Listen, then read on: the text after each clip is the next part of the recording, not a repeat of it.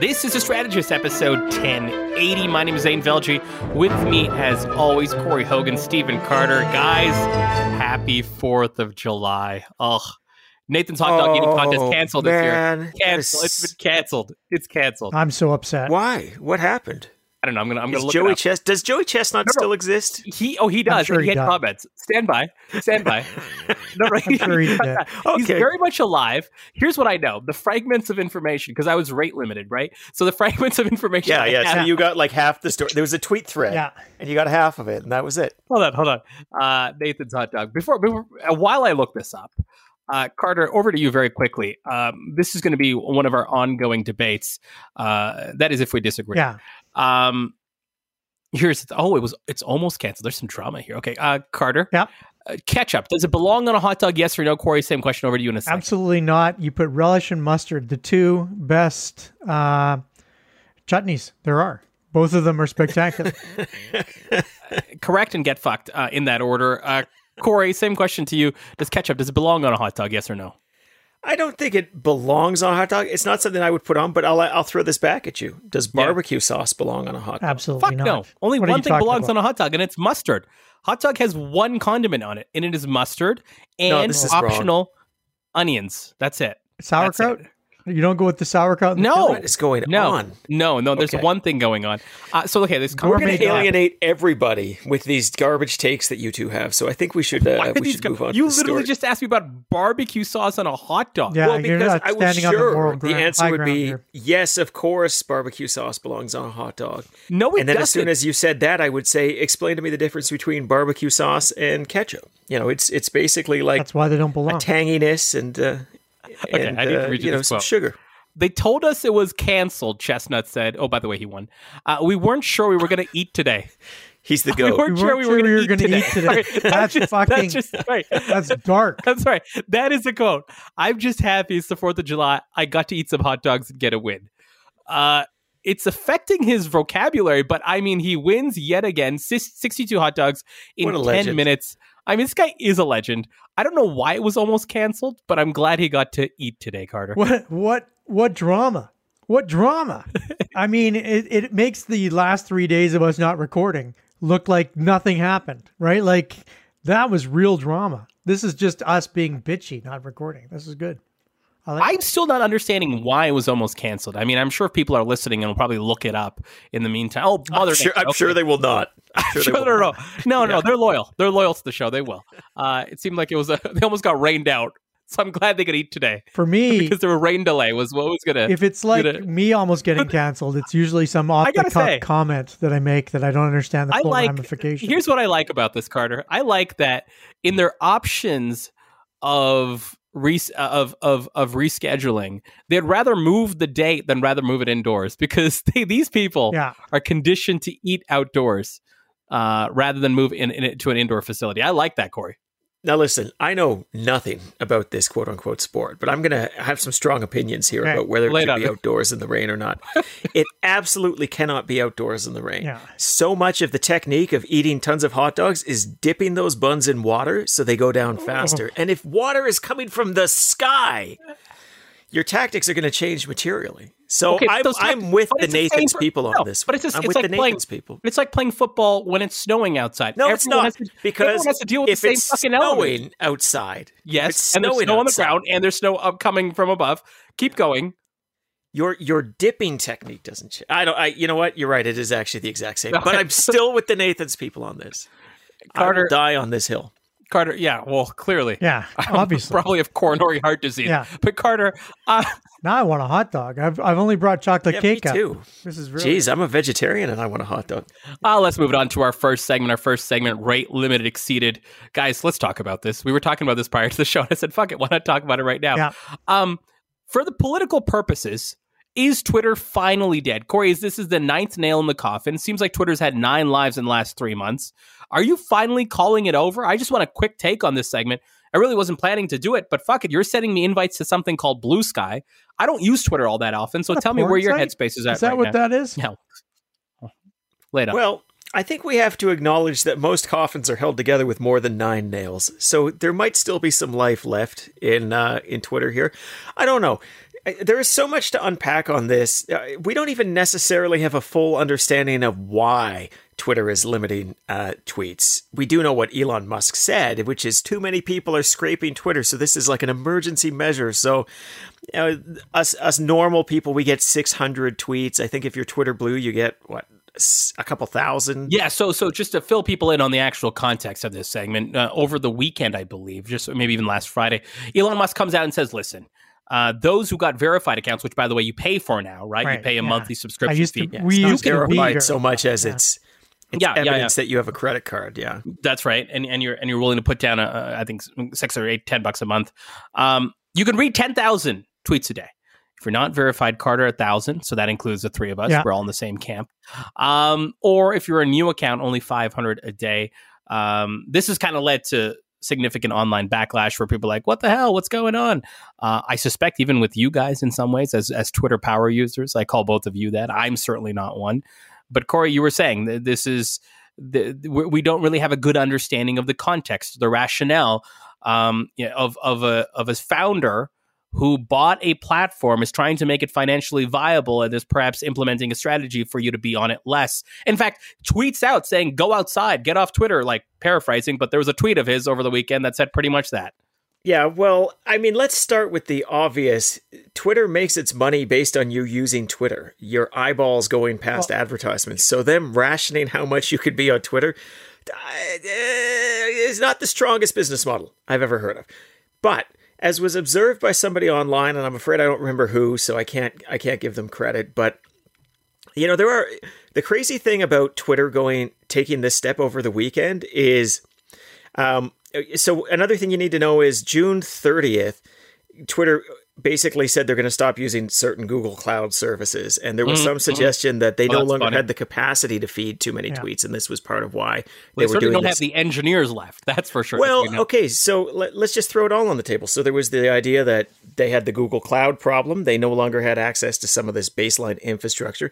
There was a suggestion that Twitter was essentially doing a DDoS attack on itself, and that its APIs were making massive API calls. And until they fixed the problem, they needed to reduce access to it.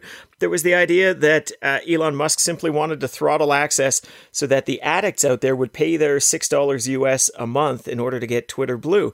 And as observed by this person online, the fact that Twitter stopped paying their hosting bill, and that was only one of like 4 theories as to why this was going down, tells you everything you need to know about the current state of Twitter. Like, we are just playing Calvin ball here. He's making up the rules as he goes along. None of this makes any fucking sense.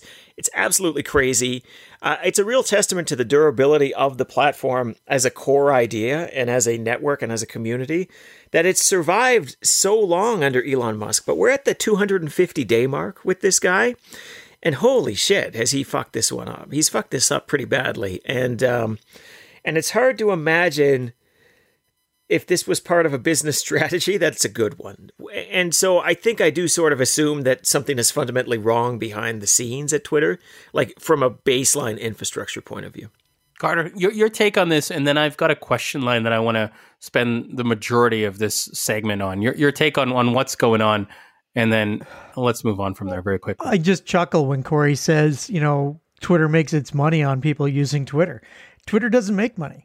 Twitter doesn't make money. It didn't make money before. They have revenue. They have less revenue now than they had before. They have less revenue today than they did when they were purchased for the ungodly sum of, what was it, 44 billion? 40-some billion. Yeah. 44 billion US. So, because Elon Musk is a child and he's paid $54.20 per share. You have no firm ground to stand on. You too are a child. Do you remember when you had to tell Annalise about the bus bench because you couldn't hold it in anymore? That is a child's action. Do you remember, Stephen, that we were not telling Zane that to see how long until Zane figured that out? Zane doesn't even know what we're talking about right now. I don't even know what this is. Exactly. I'm told to show up. You're the child. But here's the point. He's a child with a lot of money. He spent his money, and now he's trying to spend less money. And everything points to everything points to there's not enough money to pay all the bills, so he's starting to pay some of the bills. And if it means throttling down his users, then he's going to do that because that's all he's got left. Fine. Okay, I appreciate that completely, You and I don't want to get into an care. Elon Musk conversation. I really don't care about that. Here is what I do care about, though. Twitter was problematic or had problems, let me put it that way, prior to the Elon Musk takeover, right? We're talking about content moderation. To Carter's point, they were talking about revenue growth. There was business problems. There was platform problems, right? If it's fair to say. You guys, you sent me an invite to this thing, Blue Sky. I imagine, right? And just tell me if I'm right, that it's similar to Twitter. It's like identical. Okay. Here's the question I have for you. As communication strategists and specialists who've been on the platform for the last decade, it's not to say I haven't been, but I'm not just a power user, so to speak, like you guys. I think you just called us losers. Do you feel like this form of communication, Carter, I'll start with you on this. This is what I think is the most intriguing. Do you feel like this form of communication, this micro-dosing, bite-sized, untethered to form of communication is dead? Should we even be trying to recreate it societally? That to me is the most interesting thing. Like, should we just let Twitter die at death because, and of course there's going to be startups and other companies trying to replicate it as it leaves a hole. But give me your dispassionate perspective as a communicator, as a strategist, as a lover of sort of democracy and information. Do you feel like this form of interaction should not be recreated in that sense? I don't want you to give me your business take, see if there's an opportunity. I want to give me your communications, political strategy, democracy take, because I think that's the most interesting conversation to me right now. I think that this is the second or third iteration of this actual platform being created and used, because I would argue that Facebook kind of started like this as well. It was more of a text-based update type of thing. We're sharing information and sharing other links and things you might find interesting. This is a cute cat video. You should look at this cute cat video, or whatever it might have been. That sharing was easy and it was entertaining. There's lots of things that we posted, and then it became more and more and more and more, and it became photos. It wanted to be Instagram. It wanted to be scheduling. It wanted to create events. It became the everything app. Now, I just saw an interview on TikTok, because I'm not on Twitter that much, because TikTok is feeding me what I want now. And I saw an interview with Mark Zuckerberg where he's being asked, are they looking at doing an app that would rival TikTok? And the answer is yes. And I think it's because at the base level, we want to be able to find communities super easy that don't exist just of our friends. And Facebook's trying to do it with groups, but TikTok really nailed it down by making a searchable type of platform where you can find other people talking about the things that you talk about very easily. Reddit's got some of those elements, but this is, I think, a unique one because it's so easy to use. Corey, I'm going to come to you with that same question, but Carter opens up something that I think is interesting and perhaps is more personal to Carter than to you, which is the community aspect on Twitter. And it may be personal to you too, Corey, but Carter, it seems like you have really had a community on Twitter. I mean, you're controversial on the platform, and you have been, right? But like, is there a part of you, like if I talk to you like as a political strategist, is there emotion around this platform going down for you, or actually eroding for you because of the community you've been able to build, the credibility arguably you've been able to build on the platform? Like, talk to me from that lens a bit. Well, I mean, I do have a pretty good community. Excuse me, Zane. I'm going to die. You're getting emotional, yeah. I'm going to cry here because That's it's fine. so important to me. Yeah. Oh my God. Do you need some water? I think a piece for your of my hot tub chocolate cake went down the wrong path. But yeah, I mean, there's a community on Twitter. There's a community on, I think, all these different apps. I mean, I don't have a community on TikTok, but I see lots of users who do have communities on TikTok. I don't have a community that I really dig into on Facebook, but I do on Trailforks. I mean, each of these apps has their own community capacity. And the question really is where, I've got a great community. Am I sad that it's disappearing on Twitter? Yeah, I am sad. I do get a tremendous amount of joy from Twitter. But yeah, I also get a tremendous amount of pain from Twitter. So, I'm kind of a little bit mixed, because if I could take the good elements of Twitter and not have to deal with the absolute pricks that exist there as well, then it would be a great platform. But I don't get to have that. I mean, it is a mixed bag to be sure, especially under the Musk leadership. Corey, do we need this form of communication in our lives anymore? Has Twitter failed on more than one level? It's a weird question for me. I just think it's a weird one. Carter is talking about how great the community is, and if you could have the good and not the bad, well, wouldn't it be wonderful? I've heard the same thing said about every workplace I've ever worked in. You could say that about community writ large. I think that fundamentally these are all poking at different ways that people connect with each other, and there's a desire to connect, and of course we're all rooted in our phones, and having our phones be a portal to connection is a pretty natural band-aid that people have figured out, whether that be Facebook or Twitter or Insta or TikTok now, or you name it. But like, this is a constantly evolving space, and some of us just sort of die hard on different platforms. But the reality is Twitter was struggling with, daily average users to begin with. Facebook's got the same challenge. This space just evolves. It moves on. And some people will take what works, and some people will say, no, we're not going to do that anymore. And, you think about Snapchat, for example. Well, Instagram swooped in, stole some features they thought worked well, and there you go. And they're all chasing each other, and they're all doing that. And you're going to have people like Blue Sky say, well, look, Twitter had a foundational core of tens of millions of users who used it for news. And if their big problem with Twitter is just that it's Twitter, well, we can call it distributed, and we can shine it up in this particular way. And there you go. You can still have your Twitter. And if they manage to recreate that network and get a critical mass, then yeah, I'm sure there'll be a bunch of people who are using a tool like Twitter going forward here. But, it won't be quite the same. It never is. It's like how in 2005, President's Choice, nacho cheese chip dip was my favorite dip. And then Superstore stopped making it. And every time I go to Superstore, I look for that dip. And do you know what? It's never there. Why would you tell Because they don't make that dip story anymore. Why? Like, our listeners are not going to be prepared at all. But what I end up doing is I buy a different nacho cheese chip dip. And you know what? It's not quite as good as I remember it, but it's probably the same, and nobody cares, and everybody moves on with their life. Their nacho cheese hole will be filled somehow, some way. I don't think we can say and that having on big there. existential conversations about Twitter. The nacho cheese hole. I get that. No, I get that. I listen. The community aspect was very much for Carter. To you, though, Corey, the question is this text-based microdosing form of communication. Is that a failure? And as Twitter indicating, no. Tell me why. No, well, listen, because I'm old enough to remember when we used to do that with T9 keyboards before we even had full keyboards. Like, this idea of sending quick text messages to people, we have 100 different ways to do it now. I'd argue WhatsApp in some ways is a bit of a Twitter, it's taken chunks of it and it provides things. Telegram, obviously, more popular in other countries. But the ability to kind of rapidly scroll through text, it's why television didn't entirely destroy the newspaper. Radio didn't destroy the newspaper. People like to read. People like to be able to distill information quickly. And yeah, it's not going away.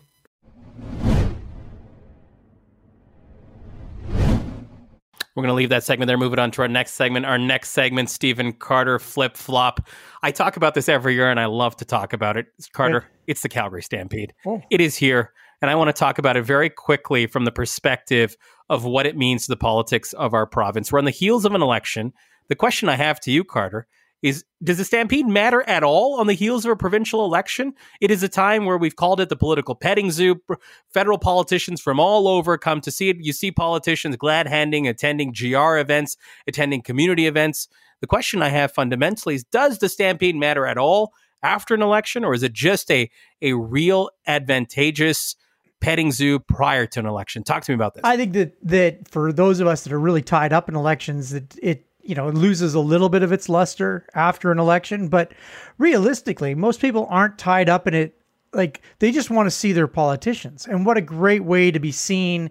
You're flipping those pancakes, you're smiling at people, you're, pouring the syrup onto their pancakes, you're giving them the scoop of fruit. If it's a high-end Stampede breakfast, otherwise they get, the piece of overcooked sausage. It's all very exciting. And people will line up and they will get their free breakfast as they have for the last 100 years. And politicians will hand them out with a smile email, and people will have access to those politicians in a way that frankly we don't have every single day. Plus, we will still see the march of other political levels all out to Calgary to do what they do. Justin Trudeau will be here. Jagmeet Singh will be here. Pierre Poilievre will be here wearing a higher level of clothes as predicted in our last episode by me, because I'm always right. So, this is what we're expecting from Stampede. It doesn't change just because we just had an election. It is a timeless classic when everybody comes out here and feels a little bit dirtier and a little bit grosser and a little bit worse for, being here. Corey, leading up to an election, the Stampede makes sense. Retail politics, awareness, showing your sort of understanding of Calgary, and I put that in air quotes sort of thing, because in some ways it is a bit of performance art in its own right. On the heels of an election, same political value, different political value. How do you assess it top line, Corey? I think that the Stampede that matters the most from the politician's point of view, I want to be clear, is the Stampede before an election. The second most important Stampede is the one right after an election, though. The ones that are sort of in the middle are the ones that don't matter. This one actually, Stampede, post-Stampede elections matter a lot in a couple of different ways. Let me throw a couple of them on the table. Yeah, sure. One is every group that is now seeing the result of this election, which I would hope to God is everybody. Well, let's just talk about Alberta politics, but there's also a federal politics angle here. Of course, and I've been starting with Alberta as the core, but yes. Totally. Is going to now be saying, okay, we're going to see, like the thing about Stampede, we might have talked about this in years past, but I just want to say it again, is it's not like you see one person at one event. You end up being in a traveling road show where you're at like the same of like 8 different events in a row. You're seeing the same people. Yeah. Like there is just a crowd of 3,000 people in this city who go to political tide Stampede events, right? Yeah. And so there's thinking like, who are we trying to get to? What are we going to say to them? How are we going to create first impressions for our organization in those particular places? So they are really sweating how those first interactions go. And so as a politician, those are high meaning interactions for you, not because they mean anything to you. They don't. You're drinking from the fire hose. You've just finished an election, especially if you're a new politician. But there's such an asymmetry in how much people care about that meeting at this particular moment. Really, really important. And you can make a massive impression if you, as a politician, have command of that particular event in a way you can't in a year 2 or a year 3 Stampede, frankly, right? Because by then your wallpaper, your furniture, everyone's like, oh, there's the minister, right? Ah, there's the minister. And those interactions don't mean particularly much. So that's one part. The second part is, like, you're probably not very good at this yet if you're a first MLA. And this is like a mini degree in glad handing. You get to go to 30 events if you want over the course. If you want to, over 10 days. 30 events seems low. 30 events in the first 3 days if you're a good politician. Yeah. Right? Because you were just going event to event to event to event. And that's an awful lot of reps. Like you talk about the whole like Malcolm Gladwell, like 10,000 hours in the gym sort of thing. Yeah. A lot of fucking reps in this particular period. And if you're a politician who uses them, you will find yourself markedly better by the end of the summer. Don't be the politician who sits there with other politicians and avoids talking to the crowd and avoids going out. So it's an immense training opportunity for new politicians as well. So those are the 2 main reasons why I think it actually matters a lot, the Stampede right after an election. Oh, this is good. Carter, I want to start with one of the points Corey brought up. If you're either of the leaders right now, Rachel Notley or Danielle Smith, are you telling your first timers you're signing up for everything and you're camping out in Calgary? You're building these muscles over the course of the next 10 days. Are you mandating that, or are you less sold than Corey that this can be a mini 10-day degree for you? What are you doing if you're chief of staff to either of the two? Opposition leader or the premier? More than that, I'm telling them that they have to host their own events within their own ridings, right? Now they can group together and they can do, like there was groupings within the NDP campaign. So we can put, Glenmore and Acadia together and we can have those, Diana and Najwan host a Stampede event. But I want to see who's got the chops to quickly throw together an event right after they just got elected, because you know what? Campaigns are tricky, and you can just shut off afterwards and say, "Oh, we're done now. We're done." You're never done, right? You're never done. There's times when there's less pressure, and there's times when there's more pressure. But right now is the opportunity to really test your muscles and to see if you've got what you need to have to press the flesh, to have people come to your events, to really showcase who you are to the leader. I mean, everybody's going to go to the Premier's breakfast. Everybody's going to go to that breakfast. Well, that's fine, but what are you doing, right? Can you draw 800 people from your own community? Let's see right now. Let's see if you can do that, because that's interesting. what So matters. to you, it's a test as well. It's not just how you interact or your kind of performance extroversion and your ability to meet people. It's can you continue to draw and organize as well. Right, it's a small cost to pay to host a breakfast, but it's quite revelatory, is what you'd say. It all comes out of the budgets of these the caucus budgets or your MLA's office budget. This is baked in. This is what's going to happen. You are going to do this, so let's see who can do it. And I don't want to hear any fucking excuses. Well, we just got elected. My volunteer group is tired. You know who makes those excuses? Losers make those excuses. We want winners in this caucus. Go put together the events that you need to put together. Well, we don't have time to advertise. Yes, you do. You can advertise on Twitter. I understand it's dirt cheap.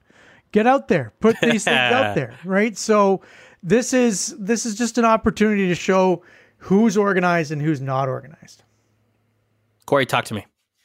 Yeah, I mean, I agree with that. And again, I think you've got to keep in mind for a lot of community groups, they now know who their MLA is. They want to meet their MLA. And I really want to stress, these are different reps than candidate reps. It's a different thing to be an MLA or a minister than it is to be a candidate. Because as a candidate, there's a certain gregariousness and openness. And in particular, if you're a government MLA, you need to learn the subtle art of not committing, right? Like you've got to be able to go there and have them be your buddy, but have absolutely committed to sweet fuck all along the way. Yeah, and that's a real fucking art, because people will try to buttonhole you from day one. Well, and I'd say especially if you're seeing the same folks over and over again, and they can re-engage you with that conversation for the fifth time over the course of a week. I'm not going to shock anybody here by saying those groups I was talking about who are like, oh, we're going to meet with the minister, they all have asks. They all have lists that say, if we get the minister to know one thing about my organization, it's this. If they know the one ask of my organization, it's this. And then they're going to badger them at every event if they're any good. Most of them are not, and most of them will think, well, I asked once, and they'll move on with their lives. We'll get into that in a second. I want to talk about strategy of how you bump into folks accurately, but keep going on your point. Yeah, and so that's all good. What Stephen said is good. But I would go a little bit harder if I was Rachel Notley or Danielle Smith and give some targets here, especially to the Calgary MLAs.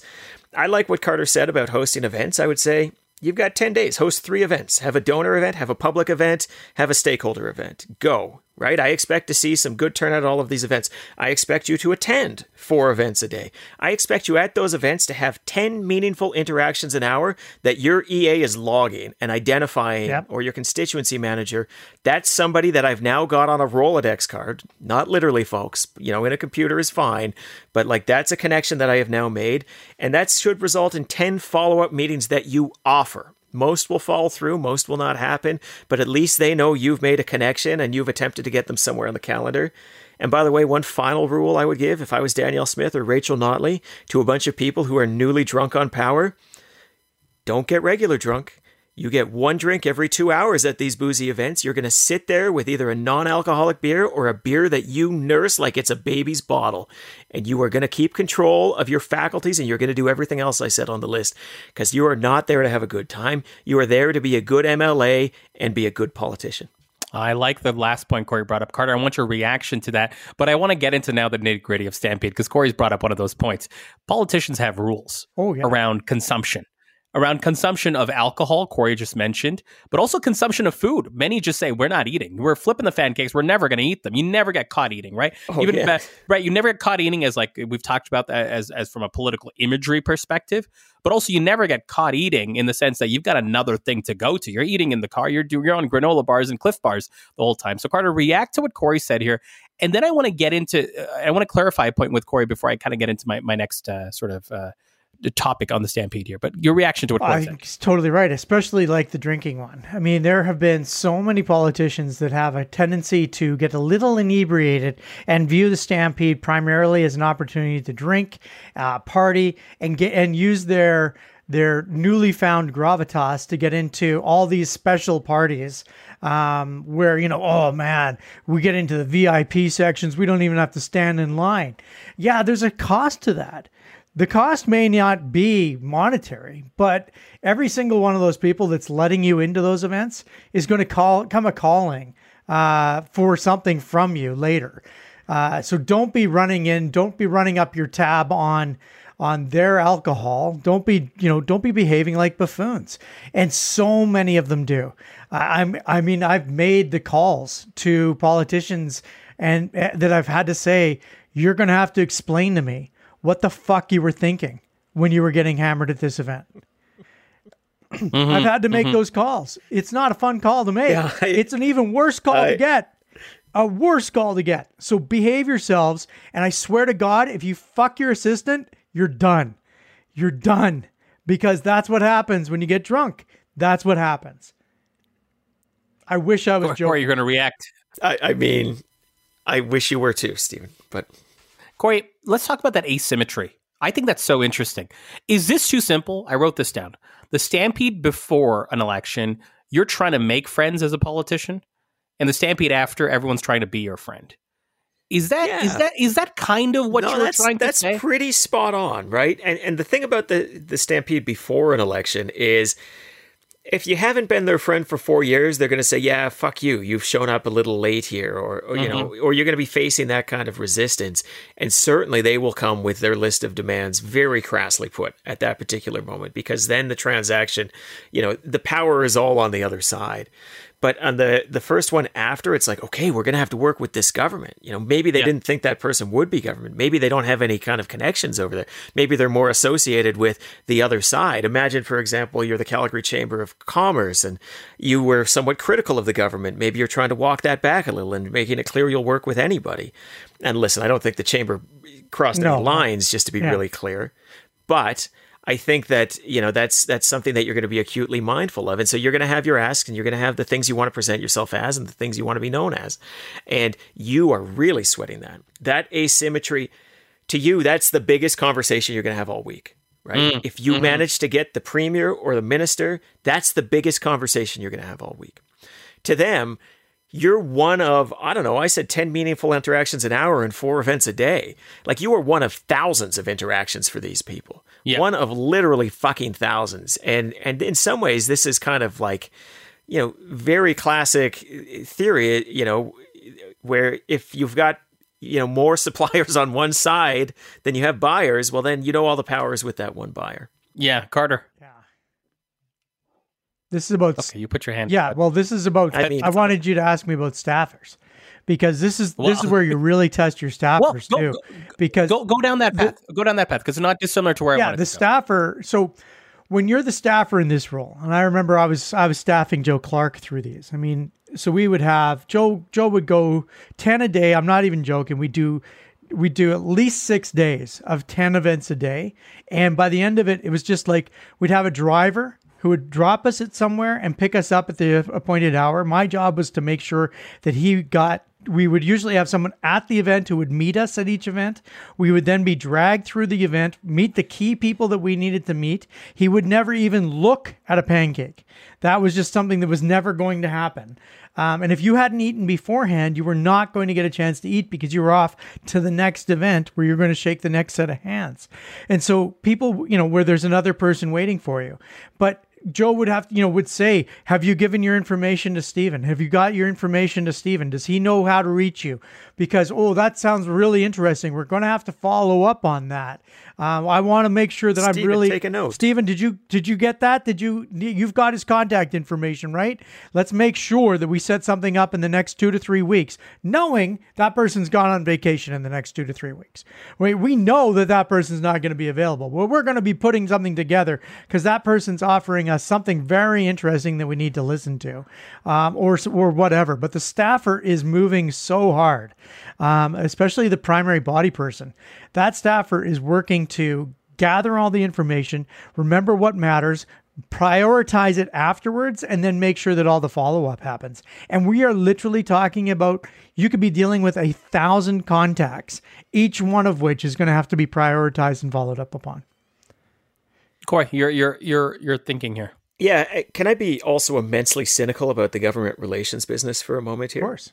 Aren't we all? Like to, yeah. I mean, why not, right? I got like 12 invites next week to GR events. So there's an art to what Stevens just talked about. Of course. So I'm going to use this Joe Clark example, and it's Joe Clark saying, Joe Clark's playing his part. He's saying, oh, I would love to meet with you, Stephen. Get that information. We're going to set something up in the next couple of weeks, knowing full well the odds of calendars aligning are zero. Yeah.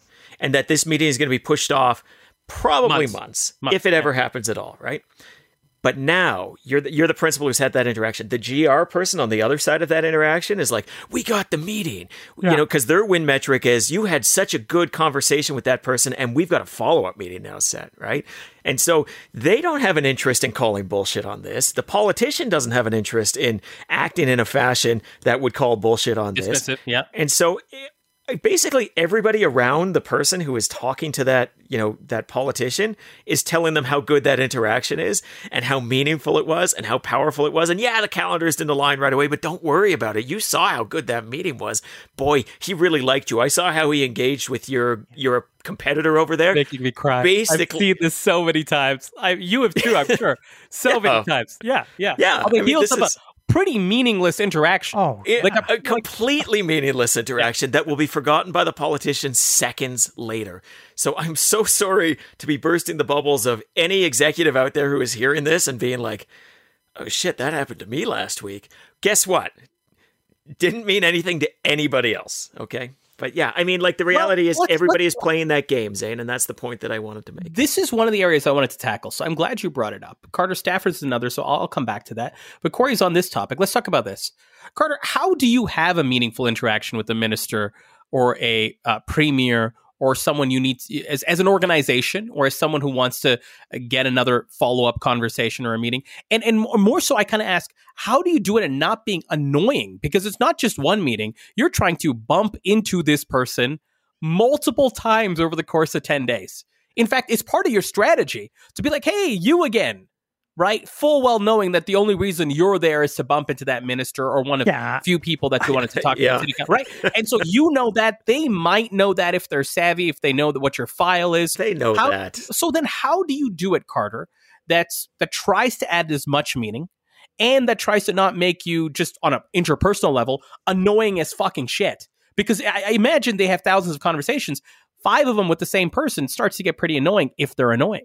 They're all annoying. I mean, to be clear. Every single one of those guys. The only ones that aren't annoying, the guy or the person you meet in the back of the room who's like, I am so fucking over this. I remember being in one of those chuck wagon booths, like we're sitting in the grandstand and I'm like, I can't talk to another person. If I talk to another person, I will kill them. And someone sits down beside me and just says, I brought you a water. Yeah. And then they don't say another fucking word. Now, all of a sudden, I'm interested in who that person is because that person's just being kind and they haven't asked me for fuck all. And that person, I'll go, so what's your deal? You know who it is? Invariably, it is the partner of someone who's trying to get, to deal with the primary. It is never someone who doesn't have something to ask for. If you don't have something to ask, if you have something to ask for during Stampede, low play. Because the low play will be remembered, the hard play will not. It just is impossible. Is the advice almost don't ask for it? I don't get to you, Corey. Yeah. Corey's eager to get in on this question. Oh, I wouldn't. Yeah, well, listen, I just got to say, even if I thought that was an interesting tactic here, and let's be clear, it's not really a strategy so much as it's a tactic, right? Yeah. It's not anymore because you've said it on a podcast that tens of thousands of people listen to about political strategy. Literally anything we say here will be bad advice because the actual strategy here has to be break the mold. If you want to be remembered by these people, you have to be different from literally everybody else that they're talking to. And so as they are very polished, creating their messages and saying, there's just one thing I need you to know about this place, or, one thing that my company could do for the government here. You can't be that person. And I don't know how to tell you how to not be that person, because the minute I say it or Steven says it or even Zane says it, that's now out there, right? And it's not going to be a thing anymore. I like that it was even Zane, as if like if I came up with an idea, that would be usable. Even Zane. Even Zane could come up with something that would then be unusable. Actually, I think that sentence works basically every day. I think it always does. Thank you. Yeah. I appreciate that. Corey, what would your take be like on how not to be annoying when you're trying to bump into that same person multiple times or even if it's just a FYI, we exist in the ether and I'm glad you know about us now. That's the basis of your ask. How do you not be annoying about it? How do you not be someone that stands out, to your point, in the wrong way? Well, again, like I feel if I say it, it will now become annoying, right? I'm serious. But like, it would be even just saying like, hey, listen, this is a funny, like 10 days. Everybody's trying to get your ear. I'll make you a deal. I'm not going to bother you for the next 8 events on this same bloody thing, but we are actually going to talk about this because it's really important that you know about this. So can you make that deal with me? We'll make that, like you would do something fun like that. You can't anymore because I've now fucking said it again. But you've got to be aware that desperation is a stinky cologne. You can't come off as somebody who's just like way too thirsty for the interactions. Yeah. Exactly. And you've got to find a punchy, memorable way that people remember you, remember your key message, remember your asks. And that is sort of the nature of PR. That's the nature of advertising. And those tactics are ever shifting. Said this before in different contexts, but the very first person who put up one of those inflatable arm guys at the side of the road sold a shit ton of cars that month. Guaranteed, right? Oh, I've never seen that. That's caught my attention. Oh, that's at a Chrysler dealership. I'm going to jump in there and I'm going to get myself one. Didn't work by the time they were on literally every corner. And so the tactics in the attention business, and we are all in the attention business in some way, shape, or form, the tactics in the attention business are ever shifting based on trends, based on saturation. So you've just got to find a way to be in your own space. You can't seem desperate about it. You can't be desperate about it because then you will seem desperate. And you just got to figure it fucking out. Well, Carter, this is actually a very interesting topic to me around how you get the ear of someone who's clearly got the leverage in the sense of they've got what you need. And there's this weird 10-day scenario.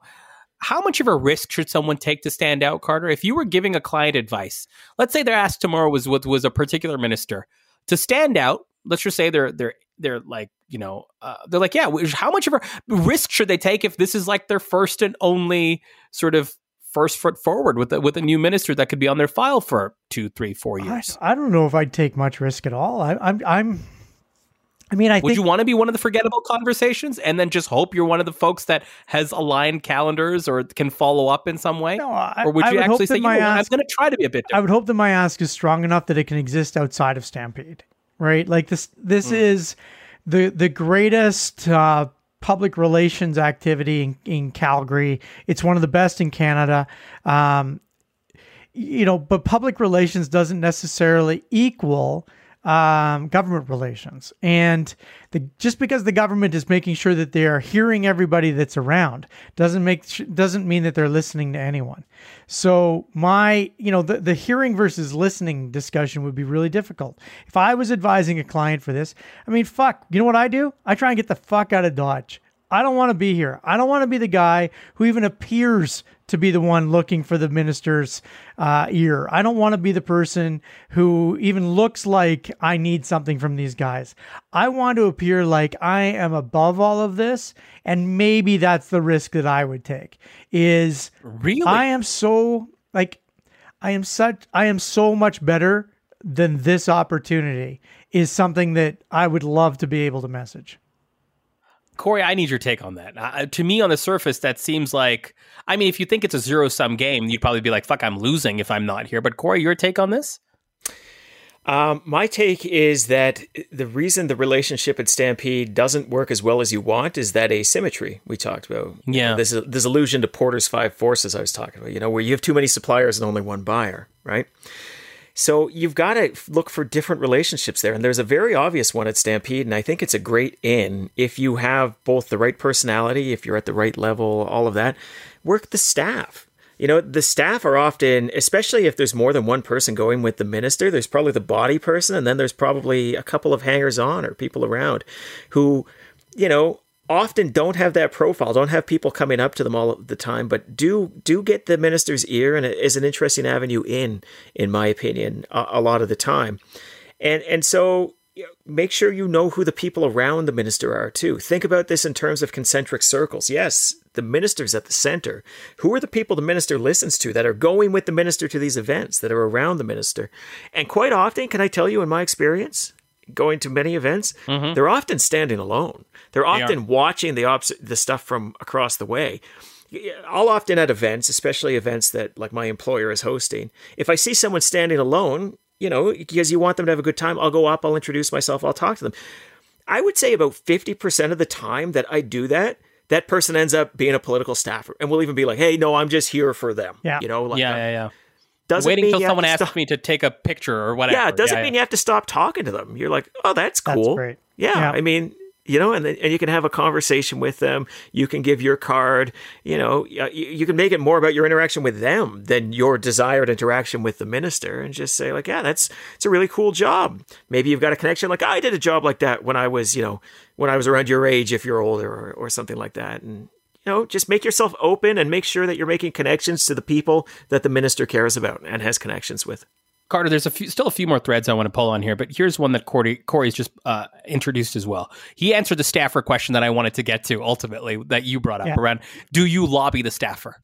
And so I want your take on this before I get to the next part of this, which is around hosting and organizational hosting and the value around that. So Carter, give me your take on staffers, and then we'll move to the next part. I just love that. I mean, I think that, having been the staffer, I mean, it's just a brutal day. Often these ministers that are coming out are bringing out people who have literally no connections in the market. They are, this is their first stampede, likely their only stampede. I guarantee you they're not wearing the right costume and they're self-conscious about it. Like there's all kinds of things that just being nice to them is going to probably help you a hell of a lot more than actually trying to pigeonhole their minister and get your message across. So I really do like that. And listen, it's about the relationships that you connect. You don't need to be like, oh, great, let me tell you about my organization's task. You're not lobbying them. You don't. Yeah. Make the connection, right? That connection will be productive. If you're in an organization that works with the government, that will be productive in a lot of different ways that you can't even anticipate right now in month one of a government. I think it's really just about being a decent human being who likes to network and connects with people. And remembering that the network is not just one person. Like we put so much on the one person, but that one person looks so big because they have an army of people around them. And it's the army of people you've got to pay some attention to as well. Hey, Carter, what if... go I'm ahead, just going to give one more hint, and that is, if you do find a political staffer in the wild and they are not having... they're not having a great time or they're just kind of sitting on the side, bring up the strategists. They listen to the strategists. Oh, man. It's like a given that they're going to hear that they know exactly who we are. And give us then the feedback. I mean, which minister's staff listens the most? Which minister's staff loves us the most? I mean, all of them do, but this is a great piece of feedback for all of us. Also, be aware, as I said, because we've now said this, staffers are going to be deeply cynical about every conversation. We've ruined conversations during Stampede. You feel like we've got 100% penetration. We have 100% penetration rate. We have 100% penetration. I don't think you've seen our numbers, Zane. You don't pay attention at all. all. I get the numbers. I see how many government servers are downloading our episodes. It's embarrassing. Actually, he's stalking them and putting advertising on their server. Before I get to host, actually, let's just get to hosting because I think the last one will end on. Carter, if an organization came to you and said, am I okay attending 8 events where I can accidentally bump into a minister? Do I need to host something? I've got an ask. I've got a bit of money. I can probably pull together a couple hundred of my concentric circles to fill a room and we can invite folks. Do we host something? Or do we just keep going around the block? Like, what do we do here? I mean, I find that interesting in the sense of organizations that have something and maybe even have a bit of resources, would you suggest that they just be seen everywhere, or do they expand their circle, expand their network to try to bring the minister in, sort of That's thing? interesting, because one of my clients was wondering the same thing, and they're coming and they're going to go to a bunch of events. I didn't say don't host an event. Like they've concluded that that's what their strategy Yeah. is, right? Okay. You know, my advice was, if you want to host an event, make sure that it is for a reason, not to host politicians. So if you've got internal stakeholders that you need to win over, you know, then host the event for your internal stakeholders. If your internal stakeholders don't give a shit if you host an event, then don't host an event. Go to other people's events. Because at the end of the day, you don't need to be the host of something. And there is nothing worse than putting together an event to host a politician and no one comes. Oh, I was just going to say, Yeah. would the event be a failure if the minister didn't show up? Yeah. Then probably don't do the event, right? That's my advice. I think that's great advice. I guess the point I wanted to make was, in the follow-up, is it helpful when you follow up with that minister or their staff to say, we met at X event versus we met at our event? Is there any difference between someone meeting on your turf versus meeting on neutral turf? I guess that's I'm this is nerdy of me, but I feel like this is fascinating to me in terms of, like, I mean, these are probably the calculations organizations are going through, right? Yeah. And thinking about, like, we met on our turf, we hosted you. There's a bit of like equity or capital. You're making it. No, is there not? Or is there they not? go to so many events a day. They're not even it's not great if you hosted them and you're having to reintroduce yourself. Let's put it that way. Touche. But like, they go to so many events. Like, you're getting no credit for that. Like, you put on a Stampede event. Congratulations. You put on a Stampede everybody event. else. You and literally everybody else in the city. Right. Plus, you know, you could literally go into their office and say, we met at this event. And they'd say, oh, yeah, good to see you again. No fucking clue. You know. Yes. Yeah, any politician worth their weight will say, Oh, my God. In fact, awesome to see go to Nelson for the week and then just say that anyway. We're going to Revelstoke. We're going to Revelstoke and Golden. So if you wanna see us during Stampede, see it. You're not going to attend the GR circuit, Carter? That's so sad. No, I'm gonna let you in a little secret. I don't like GR guys, and I am not a GR guy. You're not even coming to the Smiley breakfast. That's the I'm going to come to the Smiley breakfast, but that's only because they got the best menu. That is spectacular. Insider tip. Listen, that's the breakfast to go to. That is actually a good breakfast. Yeah. Question for you: social skills. Can we talk about social skills for a second? We're the people. We're the reason I want to talk about social skills.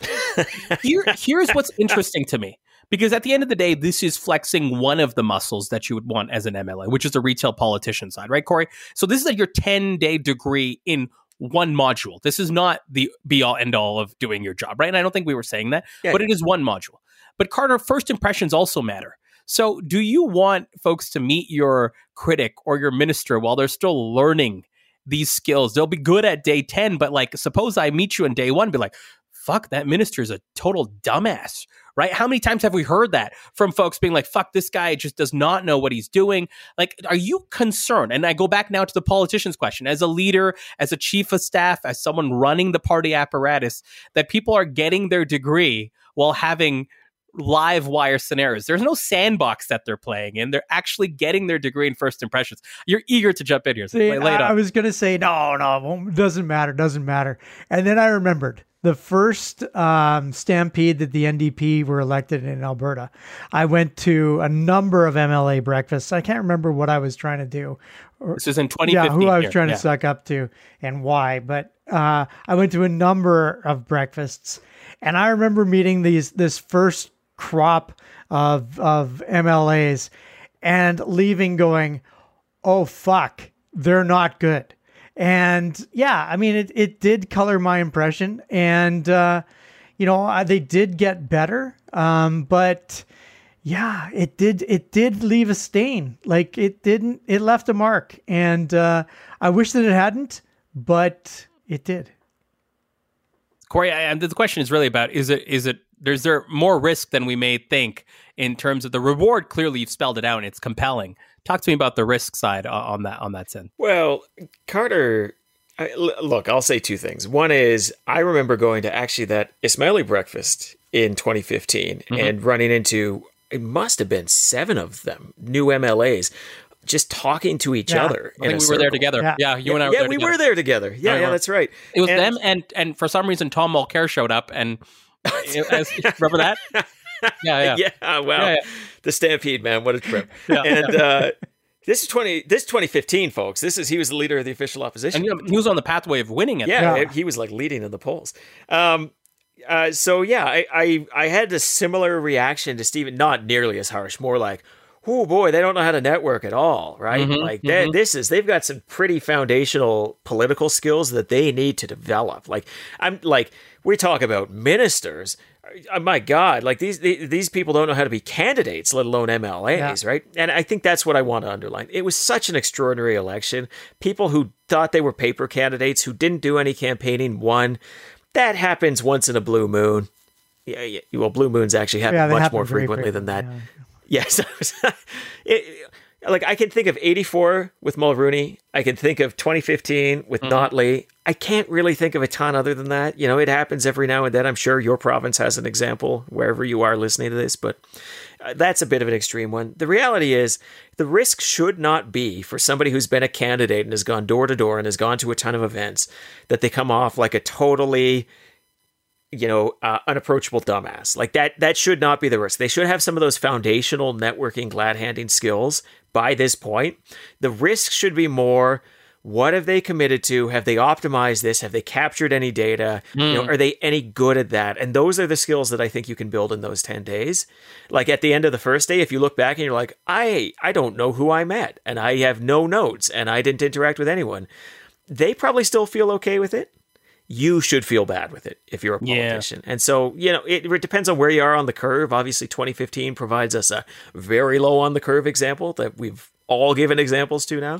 But I guess the point that I have is, would you have people, would you still be like, the risk is low enough that you're going to have enough interactions? We're not going to pre-train you for having these conversations. Just get out there, and whatever happens on the back end, you'll be better for it, because this is a 4-year exercise, not a 10-day one. No. I mean, I think there's a difference between saying you've all got to go to remedial Stampede camp for a week and saying, here's some instructions that I am providing you here. And I do want to get back to this notion of the drunk on power, actually drunk MLAs, right? You have to say, the bigger risk for me is they start to really feel themselves. They just got elected. They think they can conquer the fucking world. Can I tell you, as a former bureaucrat, what's annoying about new governments? They think they can conquer the fucking world. Yeah. And then, a year later, they're the exact opposite. They're afraid of their own shadows. They're in total bunker mode, right? This is the arc of every new government. And there are such hazards with that first step, but it's all ego-driven. It's all attitudinal. And as the leader's staff, you have a role to play in telling them, fucking watch it. And Jim Dinning tells a story about how, when you're an MLA, when you're a minister in particular, wear your honorable lightly. Don't act as though you're the biggest shit in Shittown just because you happen to be a minister of the crown. Yeah. You've got to be a lot more grounded than that. Carter, if you buy my frame I posed to Corey, which is, before Stampede, you're trying to make friends, or before the Stampede before an election, I should say, you're trying to make friends. Yeah. Stampede after an election, in some way, everyone is trying to be your friend, right? If you kind of buy that overarching framework, 3 Stampedes from now, these people will need some friends. The folks that have now the asymmetry in some way.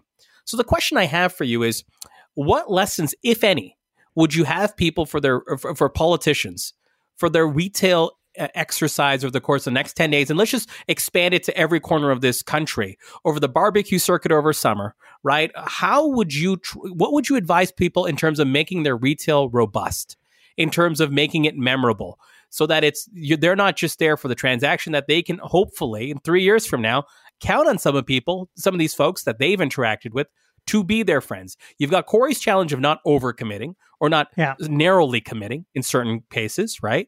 You've got your sort of scheduling sort of opportunities, but people want to get to know you. How do you, in the most macro sense, roll that up 3 years from now in terms of them being there for you? Because that's ultimately what you're in the business for. As much as it's getting shit done, it's also that. So talk to me on the macro as we finish off this topic. As a politician's goal, their fire hose that is Stampede, their fire hose that is this summer for many of them. How do, in the Alberta case, 3 years from now, these folks, whether they're on the opposition or government side, count on the folks that they interact with to come be there for them. Learn from the greats, and the greats in this particular marketplace of retail politics. I look at Brian Mulroney and the sainted Kent Hare, who we've referred to as one of the best retail politicians that we've ever seen. And the reason is they are genuinely interested in you and they remember details about you. Right? There are cards created. There are briefing notes. The body person whispers in the principal's ear, this is the person. This is who you're about to meet. This is what they care about. This is when you last saw them. These are the names of their children. All of that information is internalized by the principal and remembered and used. So you're going to blow that guy off. You're not going to see them. You're not going to have the meeting. You're not going to give them the project that they want. But they're going to feel like you were remembering them, that they were important to you, and that you were fighting for them, even if you couldn't deliver what they wanted from you. That's a super important technique to use, and the greats of it almost make it look like it's absolutely seamless. But the greats are hiding the work, like the greats in anything. Right? The greats in podcasting, like the three of us, we nail it every time because we make it look easy, right? It's not easy. And the Kent Hares and the Mulroneys, these people make it look easy when it requires discipline and it requires work. Remember people's names. When you see them again, give them a little nudge, make them feel like, I remember you, you're important to me. That's the way to make these things successful. Corey, your macro advice in that same question.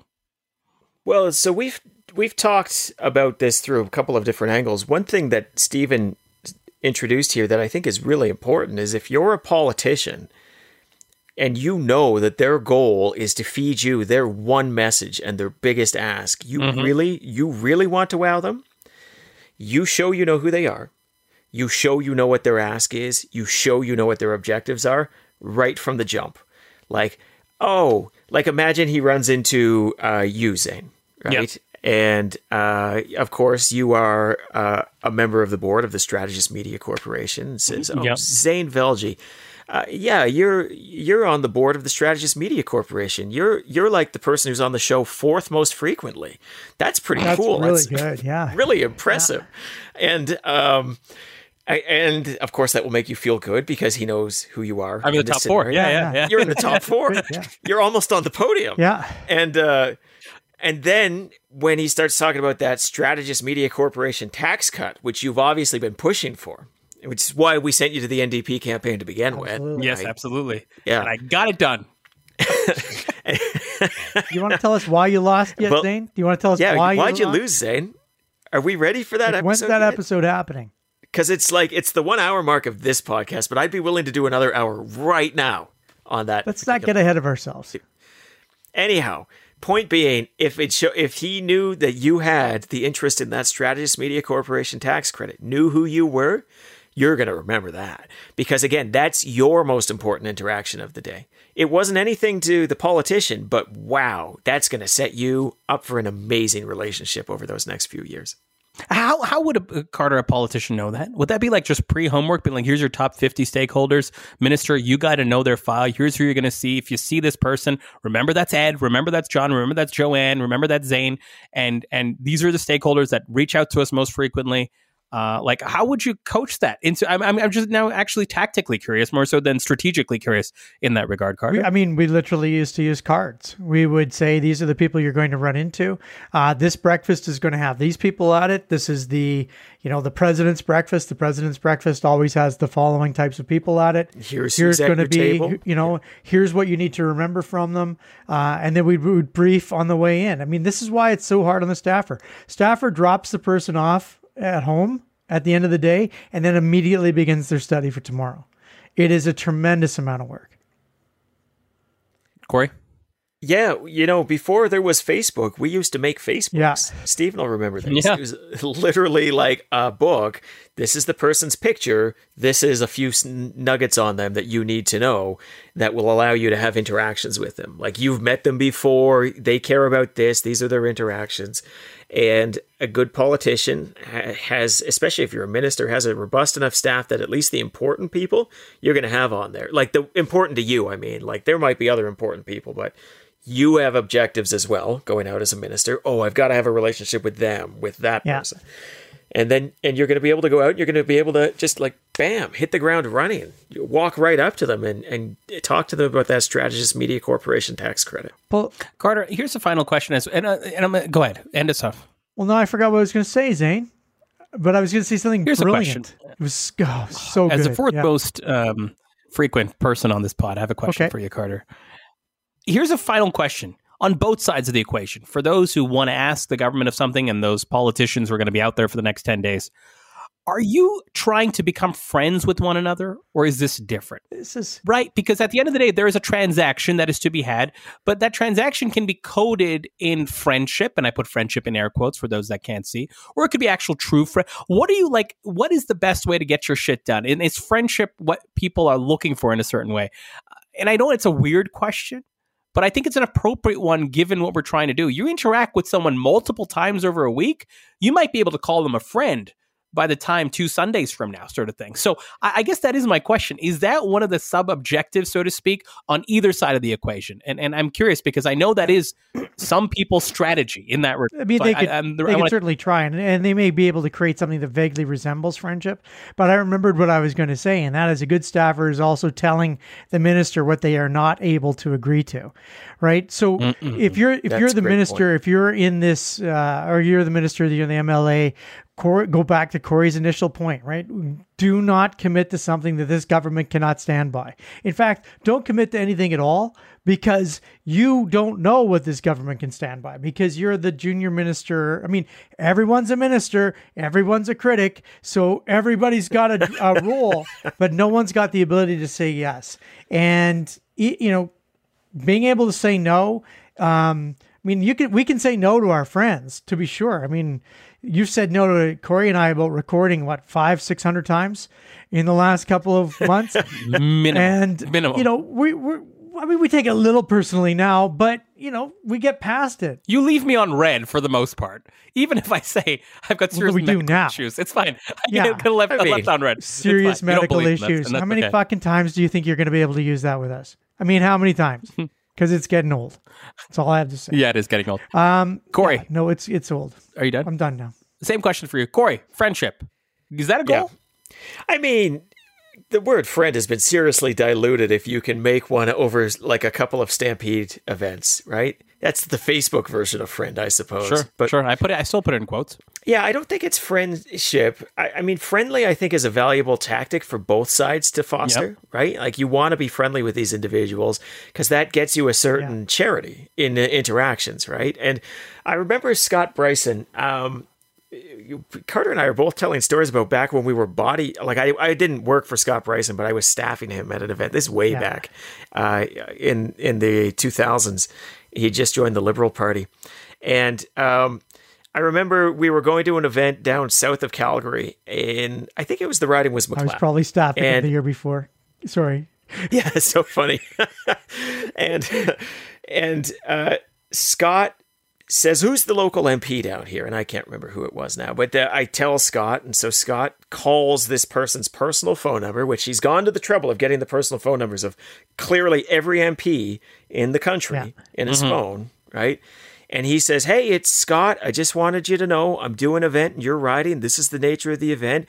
Anyways, hope you're doing really well. Take care. If you have any questions at all, you be sure to give me a call, right? Hangs up. He says to me, really great advice. I remember it. He's like, you know, it's not like he's going to stop punching me, but maybe he'll punch me a little lighter next time. And so there was this idea that just by creating that friendly relationship, you made it a little harder for the punch to land hard. And so that's useful. That's useful for a politician. That's useful for somebody who is trying to get something out of a politician. And so, yeah, you should aim for friendly, but know that friendly is a tactic, and know they're not your actual friends. My God. I mean, how many actual friends can a human being, an adult human being, have? I have one. Now subtract. Go on.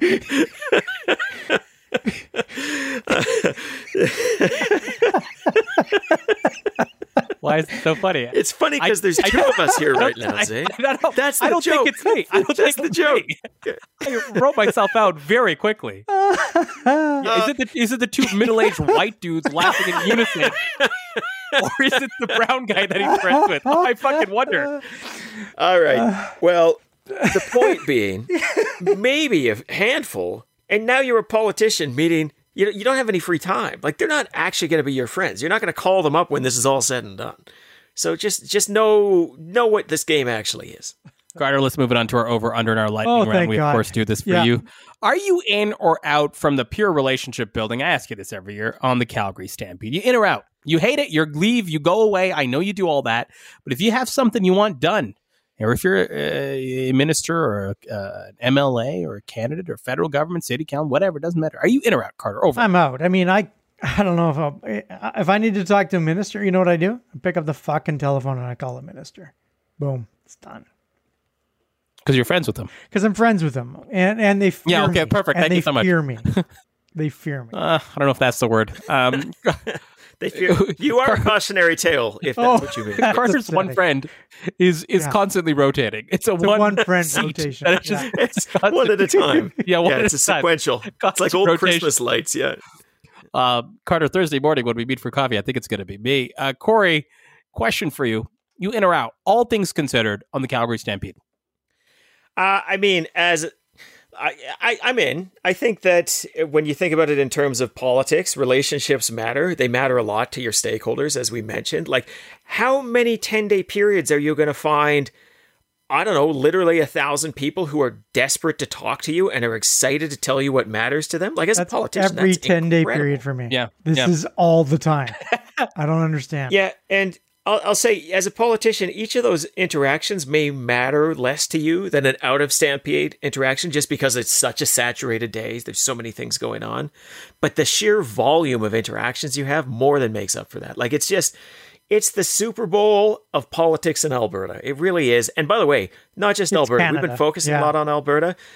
Fucking every federal politician is going to be in this city in the next 10 days as well. You know, everyone. They're all going to drop in. They're all going to do these things because everybody is already here. It's like, it's the original network effect. Like, people are just expected to be at the Calgary Stampede. Boy, are you in or out? This may have been happening for a long time, but I hadn't heard about it until this time. The city of Edmonton is hosting a Stampede event of its own. They're shipping, they're bringing their stars, their mayor, folks from their city council. They're coming to Edmonton. They're hosting their own events, I believe, later this week. Are you in or out on that strategy for the fine city of Edmonton, 3 hours north of us? So I didn't hear this. So the city of Edmonton's coming to Calgary and running an Edmonton event in Calgary? That is correct. How did we not get invited? This is... Yeah, I don't even know if I was invited. I don't even know if I was invited, but I know it's happening. Wait, the way you said "I" makes you think that you think you would be on the invite list ahead of me and Steve. Yeah, this is very I 100% would be. Yeah. Frankly, if I show up, I will. It's Edmonton. Fuck, are you kidding me? I would make the party. But that's a fair point. On a strategy level, what do you think of that? It's almost like, it's like tourism sort of strategy in some ways, right? Like, but I'm kind of want your take on this. Yeah, listen, in some ways it's Stephen Carter's advice about like his client. Do I go to the event or do I hold my own event writ large? Do I try to get everybody to K-Days or Expo, at whatever Edmonton's calling their thing now? Or do I go to the Calgary Stampede, the greatest outdoor show on earth where literally everybody already is? It kind of makes sense. Like, I don't know. I mean, like, as an Edmontonian, my ego might be a little bruised to have to come to the Calgary Stampede, but it makes a ton of sense. The Edmontonians won't be able to read about it or anything because like so many listeners in Edmonton. Yeah, there were until this last past tense. Well, if that event is indeed real, please invite us, and one of us may or may not attend. Carter, are you in or out on it? Oh. I'm just saying, I spent half my adult life in Edmonton. Okay, this is not I'm a little bit pissed that I wasn't invited, to be honest. If I don't get events to say no to, I don't even know how to proceed. That's a fair point. So Carter is out. Carter, final question for you. Advice for the federal parties heading into Stampede. generic advice. You can get specific if you'd like, if you want to tease it out for the Liberals. And they're in a different sort of election cycle, but they also might be the stampede before an election. Like, we never know, right? Like, so this could, but it's also Alberta, so there's also a different dynamic here when you're looking at the entire map. But any advice you'd give them? Are you loaning some of Corey's advice and saying, bring your MPs out here, make this a sandbox for retail politics that you can use at the doors? What are you kind of thinking of if you're giving advice to the federal parties heading into Stampede season starting in a couple of days? I mean, I think that everybody has to come out and do their thing, but I don't think that, like, if I'm the NDP, I'm not thinking, this is the time that we're going to turn it all around. Like, have reasonable expectations for what it is that you think you're going to be able to do, and just focus on those reasonable expectations. It's mandatory, but it is not expected that you're going to change your entire future just because you attend the Calgary Stampede. Like, don't give away your principles. Just come out, have a good time, stay sober. Corey, final word to you. Advice for the federal parties as they head into Calgary Stampede season. Well, I think really just having clarity as to what you want out of it, the interactions you want to have, the people you want to meet. If you're the NDP, is it a chance to get all of like the NDP organizers who are going to naturally be meeting because of their provincial strength and try to get your claws into them if you're the federal party? Is that your strategy? If you're the Liberals, is it to build connections with power brokers in downtown Calgary? Or that's going to dictate what events you go to, where you're seeing and what you do? Just having clear intentions and building your agenda around them rather than just treating it as like, I got to go to Stampede, I got to check that box, or we got to send somebody to Stampede, so they're going to go to Stampede. And knowing what you're trying to do will dictate a lot of what follows. The problem with any major event like this, which becomes like this calendar tentpole where everybody has to go, is it becomes an objective in its own right, and people forget why it was an objective in the first place, why they bothered to go to these events. So refocusing on outcomes, being really strong with yourself as to metrics, the things you're going to get done, the people you're going to meet, the volume of activity, that's my advice to federal parties. We're going to leave it there. That's a wrap on episode 1080 of The Strategist. My name is Zane Velji. With me, as always, Stephen Carter, my only friend, Corey Hogan, and we'll see you next time.